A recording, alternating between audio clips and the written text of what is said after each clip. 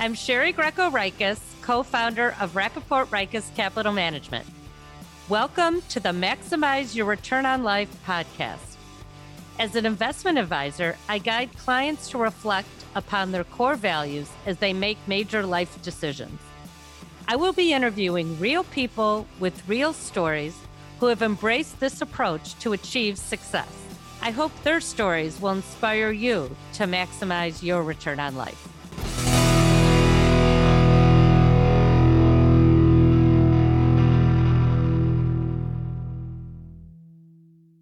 I am happy to welcome Susan Abrams to the Maximize Your Return on Life podcast. I've known Susan for many, many years. Our paths have crossed professionally, and we have many mutual friends. And we even played poker together a few weeks ago. But it was coffee several weeks ago that I really got to know Susan. And I know you will enjoy getting to know her as well and hearing all her insights. Susan is a business and community leader. She serves as a board of director at IFA Illinois Climate Bank, teaches at Northwestern's Kellogg School of Management, and is working on her second book, which we'll hear about a little later. Previously, she was CEO of the Illinois Holocaust Museum, COO of JCC Chicago, president of JCA Properties, consultant at McKinsey & Company, and an analyst at Goldman Sachs. There is so much more to know about Susan. She is on many boards, and we're going to list her whole bio on the Maximize Your Return on Life website. But she is getting her 20-year anniversary of the book she authored called New Success Rules for Women, 10 Surefire Strategies for Reaching Your Career Goals. And I actually bought that book 20 years ago and just kind of reread it in the last week or so. And there's so many great insights, and we're going to talk about all that today. So, Susan, did I miss anything on your intro? I think you were quite complete, Sherry. Thank you. And I've been watching Susan from afar, and what she did with the Holocaust Museum and all the initiatives were unbelievable. But Susan, I've always wondered, you started at Goldman and McKinsey, and then you shifted to the nonprofit sector. How was that transition, and what made you decide to do that? It was something, Sherry, that I think was within me from growing up in and around New York City, an appreciation for cultural institutions and an interest in them, what made them tick. And I can remember before I started my first job out of college at Goldman, the week before, finding my way to somebody's museum in New York. And I had this hypothesis that the Whitney and others were missing this vast swath of young people as part of their audience, and that they could engage them effectively to help build their pipeline. And so I went and connected with this person and explained my thinking and what I was interested in helping them do. And she essentially pinched my cheek and she said, "Honey, we have donors who write 6 and 7 figure checks. If you'd like to work at one of those events, we'd love it." And I just thought, memo to self, go where you're needed. I started work and I set that aside. But I think it was something that was with me, and a notion too of using business skills, which I was interested in, to make the world a better place. And that comes back again and again. So that's what ultimately drew me to Kellogg for their nonprofit management program. It's what, when I was ready to leave McKinsey, took me to Chicago Children's Museum and has animated me either with my day job or as an extracurricular throughout my career and life. And you think having kind of that corporate background helped you in the nonprofit sector? Because there's a lot of people that do think about going in, and they think that it's a tough road to go from corporate to the nonprofit sector.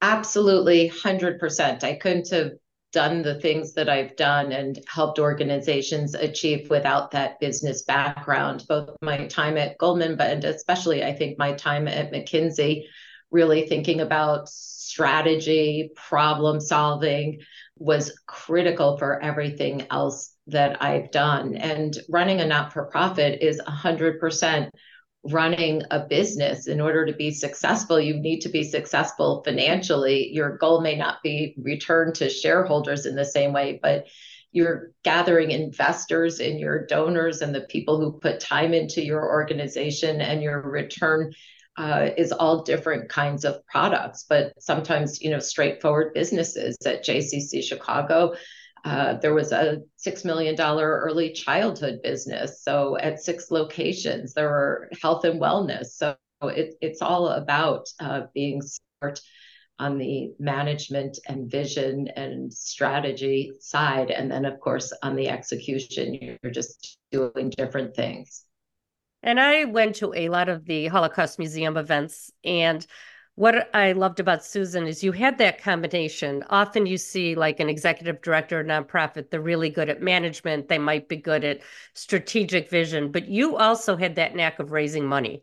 And I remember hearing that you had raised all kinds of money. So any of the nonprofits that can get someone like Susan out there, it's not just running the business, but it's also the external relations, hearing her speak, raising the money. And congratulations. I know you broke through all the goals that were given, and it was just so great to see. So Thank congratulations. you. Yeah, Thank she's you. blushing a little, but that's okay. But really, what we wanted to talk about today was your book, because there's so many listeners and so many peers that often come to me and say, how were you successful as a woman in pretty much a male dominated industry? And Susan and I talked, she was at Goldman many years ago. I was at another, Sanford Bernstein. I was in banking, and it was a lot of men there, but I think there's a lot of things we can use to our advantage. So I want to talk and bring you back. Why did you decide to write this book 20 years ago? I think you were kind of ahead of your time when you did it. I decided to write the book when I started to be really aware of the lack of women in the business world, and particularly at upper echelons. And having grown up loving to talk to my dad about business, I was somewhat surprised. And I had girlfriends from college who were also interested in business. So it was a surprise to me when I arrived at Goldman and looked around, and I was the only woman in my group at my tenure level. And beyond that, there was one female partner out of tens of thousands of employees worldwide. And that started me asking, why are there so few? What does it take to succeed? How do we get and disseminate that information? And it was in a conversation with my dad talking about some of those things that he said, "Gee, Susan, you ought to interview those women who have broken through, and you ought to write a book." Well, at the time, I think I must have just kind of laughed, because I was in one of those jobs that was pretty much around the clock, all consuming. And I was really just focused on doing a good job at the job in hand. And I set that aside. And I don't think I thought about it again until I was actually partway through the book. But what sparked me was about a decade later, in what had been dubbed the Year of the Woman. A few women were elected to Congress, and I think there was a high profile female CEO named. Catalyst organization out of New York started chronicling and communicating where women were in the business field, because if you care about something, you measure it. And so what we learned was that while women were just about half the workforce, using the Fortune 500 as a proxy for the larger business world, women were about 11% of officers in Fortune 500 companies, just a couple percentage points of the 5 highest paid, using that as a proxy for power. And so it seemed to me that it really wasn't the Year of the Woman, and we needed to do more. And somehow that notion must have been percolating of the book. And that was an opportunity to create a product that I hoped could scale, getting women these answers to help them achieve in the business world. And Susan, as I was reading the book, there's so many women that I've kind of looked up to, like Diana Swank and some of the other ones. How were you able to interview them? How were you able to get in? These were, CEOs of Fortune 500 companies. So how did that work? It was through relationships primarily, and some cold calls as well, but primarily relationships. So let me give you a couple of examples. I had worked, as you mentioned, at Goldman, and a young vice president there was probably my first mentor, and she ultimately rose to become vice chairman of the firm. So I called up Suzanne, or I reached out to her and said, "Suzanne, I'm I want to change these numbers. I'm looking to write a book. Here's what I'd like to do and how I'd like to do it. And here's how you can help. And she said, absolutely. And, within a month, I was sitting with her in New York talking about the book and the lessons that she had learned along the way and wanted to share with others. And then Suzanne said, I asked everyone at the end, who else should I be talking to? And Suzanne gave me 3 more people to talk to. So that was one place that I started, and it grew exponentially. I did the same thing with Nancy Karch, who was the most senior woman at McKinsey. While I was sitting in her living room, she called up Sue Cronick, who was running Burdine's department store in Florida, and said, Sue, you've got to talk to Susan. And within weeks, I was sitting in her office in Florida. I reached out to my sister. She introduced me to the most senior woman at Saks Fifth Avenue. And it went from there. So starting in these different places, and each of the women I interviewed found me credible, prepared, and a good investment of their time. And so they made additional introductions. That's how, for example, from Sherry Wilson Gray at Saks, from my sister, I ended up sitting in the office of Janet Robinson, president of the New York Times. So it just went like that. That's amazing. It must have been so fascinating for you to meet all these women. And, the tagline to the book is 10 surefire strategies for reaching your career goals. And number 7 is the more people you know, the more you can get done. And I think that's an example that, even our young listeners, it's never too early to start networking. And if you don't ask, you don't get, and you don't know who people know. So do you want to expand a little bit about that? The more people you know, the more you get done? Absolutely. And I think you can learn from people and get help along the way in unexpected places too. And so I remember getting suggestions from people on the sideline of my kids' soccer games, that turned out to be interesting, and all kinds of other places. If you share what you're interested in doing and what you want to accomplish, people want to be helpful, and they'll try to help you. So I think, you don't have to join formal networking and mentor relationships. I think the more organically things happen, the better at work and beyond work. And certainly, I know one of the things that I think is important in relationship developing is helping others, right? Because often the strongest relationships are built on reciprocity. So if I'm helping somebody else, they're inclined to want to help me as well. But it really also relates to something that we could talk about in lots of different contexts, which is making the ask, asking people to help you, because sometimes they don't know, they can't intuit what you want to accomplish. So I find that asking people for help with reaching, who would you suggest I talk to? And wow, can you help me reach them? Or who do you have relationships with? And that goes on and on. And we can talk about it more in terms of if you're interested in making the ask of some of the other applications with promotions and money and job assignments and all kinds of things that really make a difference. Yeah, and it's gotten easier and harder, I think, with technology, because it used to be, we'd walk down the road and have coffee with someone and we didn't know that much about them. Now we have LinkedIn, or I'll link at LinkedIn to see who knows someone who knows someone. I mean, before you mentioned you were on the phone calling people, but even Susan and I had coffee, like I said, a few weeks ago, and it was so natural. It was like we both wanted to help each other. She talked about what she's looking for. Boom, boom. I gave her a couple names. She asked me what she's making connections, and that's the beauty of the more people you know, and letting people know what you do and what you're looking for. And if, as my dad always said, if you don't ask, you don't get. The worst they'll say is no. And people are afraid to make the ask, whether it's for money, whether it's for job interview connections, whatever it is. So I love that concept in the books. I'd love to share one more story on that, because after the book came out, did the book tour with TV, radio, bookstores, but it segued into talking to corporate groups, students, and alumni. And I can remember so strongly speaking to the American Bar Association, a women's group of the American Bar Association. And this came up as one of the things making the ask. And afterwards, I was absolutely surrounded by people sharing stories.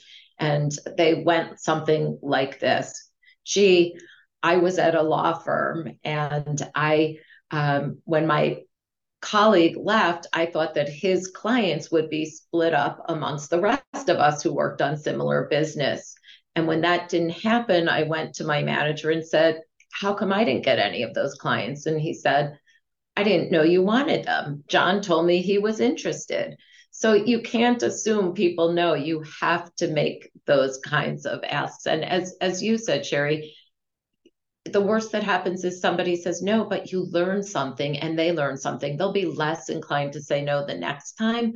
And they might give you valuable feedback that will help you to be stronger and put your strategy together for achieving more quickly that objective. And I bet that woman will never not ask when someone leaves the law firm. Yes. But I think it's kind of the way that we were all raised. Women, a while ago were good girls. And if we work really hard, everyone's going to notice and they're just going to hand it to us. But life doesn't work that way. You have to reach for what you want. And I'll just do a real quick story. My dad was starting a second bank and he was selling stock. And I was, I think, 15 and my pay was a pizza. And I went door to door with him to sell the subscription of the stock. And a lot of people would say no. And I said to him, I go, aren't you discouraged with the no's? He says, you need enough no's to get to a yes. So I count the no's. Once I get no's, I know I'm going to get a yes. And my husband always says, you just keep asking. You keep asking till you get yes. And that's just a lesson that I hope the listeners will take from us. So what other rules, Susan, can you share with us? Sure. I think that um, taking smart risks is really important too. And it's not just taking smart risks, but it's being prepared. So you have plans B, C, and D in your pocket and ready to go. And that really makes the whole thing less risky. But everything entails some risk, and that's applying for or accepting positions that you might not have all the pieces of. You probably never will. When you're making decisions on a moment by moment basis, you're never going to have perfect information. So you have to be comfortable making decisions and moving forward. But I remember talking to Betsy Holden, who became CEO at Kraft Foods. And Betsy talked about a story from when she was a mid to senior level manager running a pizza division, and they were creating a self-rising pizza, something that was new on the market, required new technology, new equipment to manufacture, new packaging. And they wanted it out by a certain time. And everyone said, of course, no, it can't be done. And she said, we're going to do it. And so they charged ahead. But for each one of these new territories, they had what they thought was their best plan, but they had alternate packaging if the first one didn't work. They had backup plans on the manufacturing. They had sales plans, and if they didn't reach this milestone, but something, they were at Y instead of X, they had a different plan in place. And with that, they really took out much of the risks. Betsy also employed those strategies on the home front. So she was a working woman, a working mom, and her husband was working. And so her sister was a high-powered executive. And so that was kind of plan B for each of them, that they could, if something went awry with childcare, they could back each other up. Well, she started a network at Kraft too. So that could be plan C. And there was a plan D. And so those same kinds of strategies helped her on both the professional and the personal front. Susan, let's go back to Betsy because you mentioned something that is a question I get very often is how were you able through your career to balance work and family? And I have a few things I want to say, but I want to hear from you because we've never really talked about that. Okay.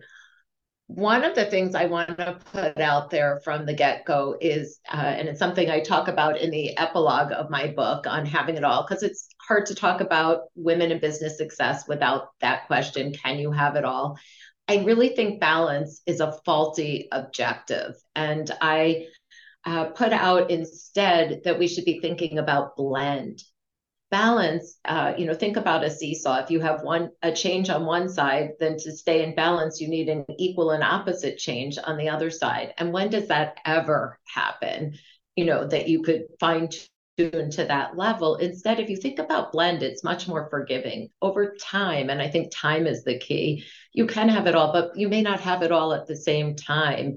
And so at different points in your life, you may need different blends. At some points, you may need to travel more for a career. At other points, you may not. At some points, you may need to focus more on family or friends or something that's come up, that requires more of your energy and attention, and you have to step back a little at work. So I think if you have this approach and perspective that it won't always be smooth, there will be bumps in the road, and you'll need to make adjustments and have different blends, that you can be more forgiving of yourself along the way. And for me, with my husband, who has had a range of demanding jobs, we managed somehow to not travel at the same time. We were really never out of town for work at the same time. Somebody was always home, had great help at home. So, a support network is absolutely critical, both at work and on the home front. And for everyone, that will be different. For me, it's family, it's friends. But while raising my kids, it was also some students and professionals who I hired to assist with family childcare and family shopping and meal preparation and things like that too. So gave myself permission to help make it all possible. And actually, that's exactly what I was going to say. There's no such thing as balance, but you said it so articulately with this blend. And so, listeners, it's a blend. There's no such thing as balance. And let's all blend, because otherwise you're going to put pressure on yourself, and one part of your life is going to always feel guilty. So I always say, you can't be a perfectionist at everything. You got to do what you need to do at that time and just blend. And I have found that I actually incorporated my kids as part of my career. When I was at Sanford Bernstein, we had a big push. I was in business development, bringing in clients. So I put them on an incentive plan. So for every new client that I brought in, they would get a $5 Dave and Buster's gift certificate that we could use. And so one day, it was a snowy day. I was on my way to catch a train, and my daughter, half sleeping, said, "Mom, have you brought any clients lately? We had a chart in the kitchen." And I'm like, "Oh no, I'm going to have to hear this from you. And now I got to hear it from my boss." But we still laugh about it today. And now that my kids, and I'm sure, Susan, your kids are working now. And I always say, did I miss too much? And they say, no, you were always there, and we're glad you were happy. And, for people that stay at home with their families, they're happy too. Everyone, like I've always said, has to find what's right for them. So I'm sure you're a role model for your kids as well. Any other things you want to tell us, Susan, about the book? About the book, sure. Passion is chapter number 1, because I do think if you aspire to the top, and not everyone does, and that's really great too. Everyone's goals are different, but for really top level achievement, and I think to have fun along the way, if you can find your way to professional roles where you feel passionate, that makes a huge difference. We spend so much time so much of our day at work, that being excited about it, passionate, is really fantastic. And plus it has the many added benefits, one of which is your colleagues will feel your passion, and that helps to rev them up too. But I think it's important for all of us, particularly the young people out there, to know you don't have to find that dream job right away. In fact, it's almost impossible that you'll be able to do that. And as an example, I can just cite my own career trajectory. I started at Goldman, which was my pie in the sky job out of college. And I learned while I was at Goldman that actually I didn't aspire to be a partner at Goldman.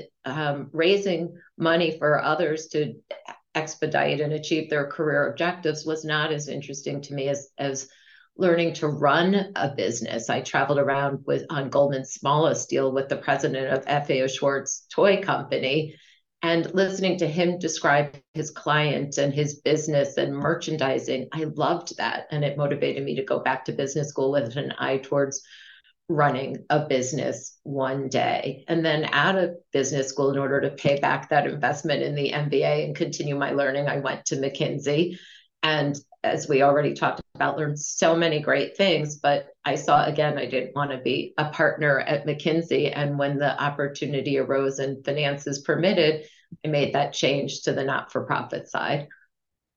And I think, yeah, part of a lot of people that are successful, including myself, not that I'm that successful, but um, I love what I do. You are. I thanks. I And you can love, say that, Sherry. yes, I should. I am a success, but I love what I do. And with a lot of my friends, just because you're really good at something doesn't mean you have to stay at that profession. You may be the best lawyer or accountant, but often skills are transferable. I was in banking, then I went into investments. And then what I love now is that I work with clients, but I also run a business. So, like Susan said, and I think I didn't, I don't know your dad, but I think our dads probably would have gotten along because my dad always talked about business with me. The kids were getting teen magazines at overnight camp, and he was from the Chicago Sun-Times snipping out I picked a few stocks he'd sent me how my stocks would do. He'd wait till the evening paper to come. There was no online. So I think I used to chart I how got I'm some news doing. clips at camp too. So yeah. I think that's part of it. And so, if you're a parent and you have daughters or sons, it's never too early to start business. And I think no matter what people do, if they have some kind of finance background, that will definitely help them. So we talked a little bit that you're embarking on a second book, and I just love the topic and its resilience. I have tried to pound that into my kids. It's not how many times you fall, it's how many times you get back up. And can you talk a little bit about why you're thinking about writing this book about resilience?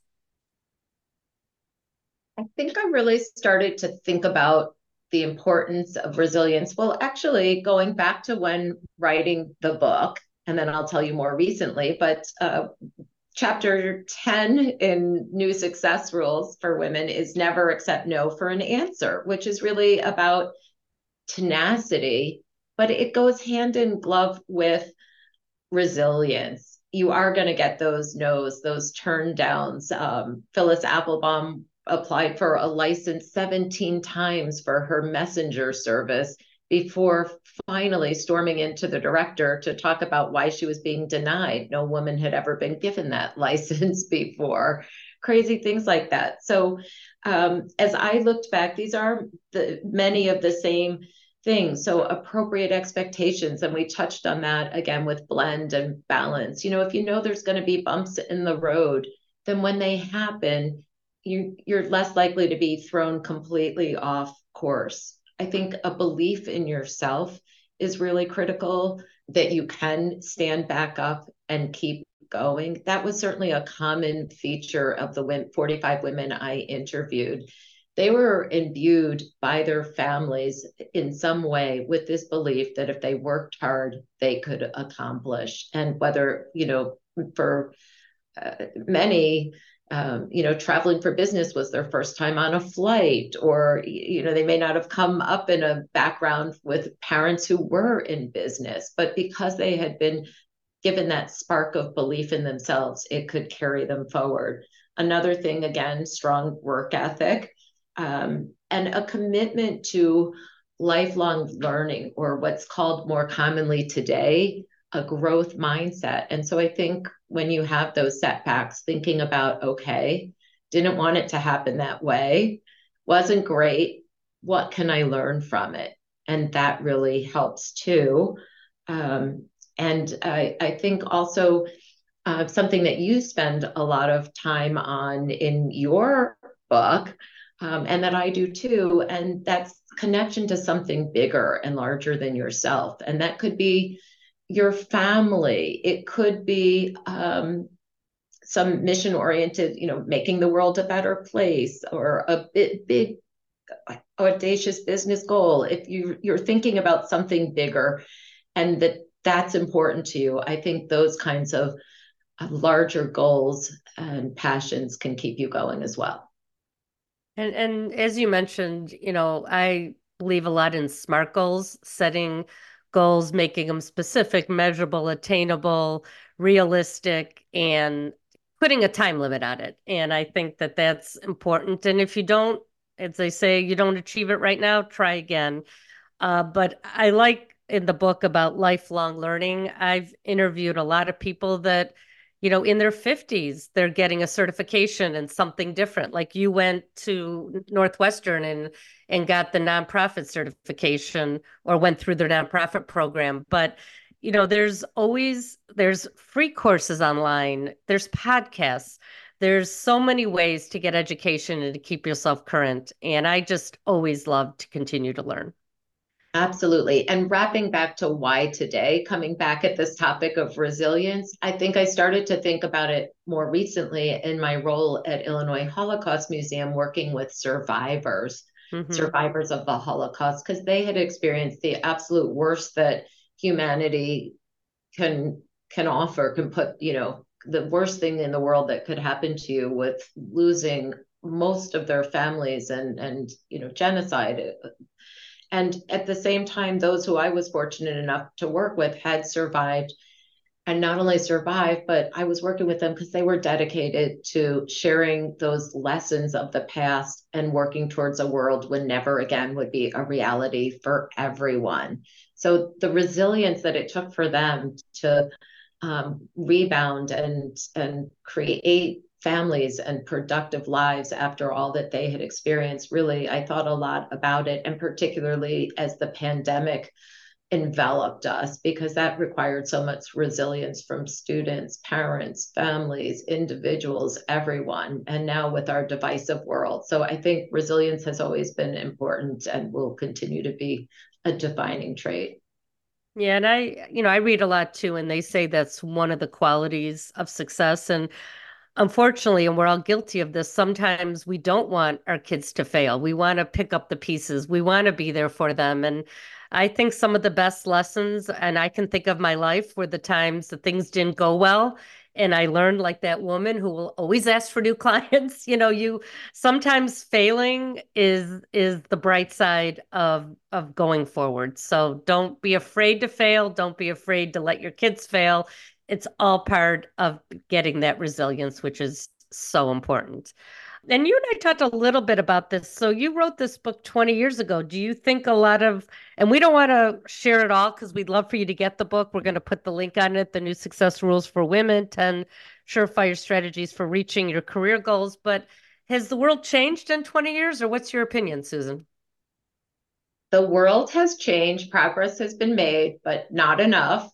And I think many of the same, for sure, the same strategies still apply. I Mm-hmm. think that was probably my surprise most recently when related to one of the a class I'm working on at Kellogg. I pulled back out the book, and somebody had asked me to give a graduation speech and draw from the new success rules for women. And so as I thought about it in the context of today, I was actually surprised at actually how apt each one of those things that we've been talking about still is 20 years later. So I guess that's the good news. They're tried and true strategies that will continue to work, but certainly things have changed. The numbers have gotten better, but they're not at parity. So we still have more to do. Yeah, so this might be a good gift for the listeners for your if you have women or cousins or nieces or nephews or daughters. But I think that these strategies probably apply to both the men and women. So it's not, but I think it's been a challenge, especially when you get into the engineering or finance or banking world. So, well, it was a good refresher for me to read this because I love to mentor women, and there's some things I definitely want to bring up when I go to mentor women. So thanks for providing me with the book again, even though I probably read it 20 years ago, but sometimes the best things we read over and over again. So my last question to you, Susan, is how do you maximize your return on life being as busy as you are? That's a great question, Sherry, and we're all always working on it. But I try to be really cognizant of values and the things that I'm trying to accomplish, those bigger goals, and then my family and my friends, and meshing it together where I can. So making the world a better place, whether through mentoring or the book and helping Women to Achieve or my work at JCC or the Holocaust Museum. Those are things that I feel really passionate about, but I'm able to weave family and sometimes friends into them too in a way that helps it all to come together. So I think my kids and absolutely my husband have always felt very much a part of what I'm doing and what he's doing. We talked about it always at the dinner table. We volunteer together at different community endeavors with our synagogue or with the Children's Museum, or they'd come to events with me at Illinois Holocaust Museum. They'd love to ask my husband about some of the things that he was encountering at work in his day. So it always all felt like a family affair, which enabled me to really marry family, which is one of my primary values, and my commitment to working as I can to make the world a better place. And I've been to many, many of recently the Holocaust events, and it's not just Susan's immediate family that supports her, it's her entire family. They've got a big family. And so when she mentions family, she really means it. So, I love that I asked Susan this question. What I'm hearing is that she maximizes the return of life of many others, especially those in need. So we will again link Susan's book. It is really really a great read, and I love the interviews. I think that's the best part of it is the interviews with people in high positions and women that really have gone far in their careers. But I always say, success is not always monetary. It's often your emotional wealth is successful, and being true to your values will make you success as well. And I know Susan is an example of that.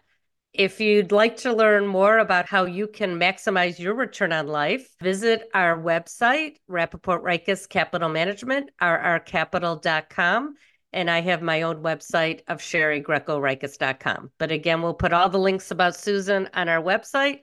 And thanks, Susan. It's always fun to talk friends and colleagues and people that are moving and shaking and making the world a better place. So thanks. Thank you, Sherry.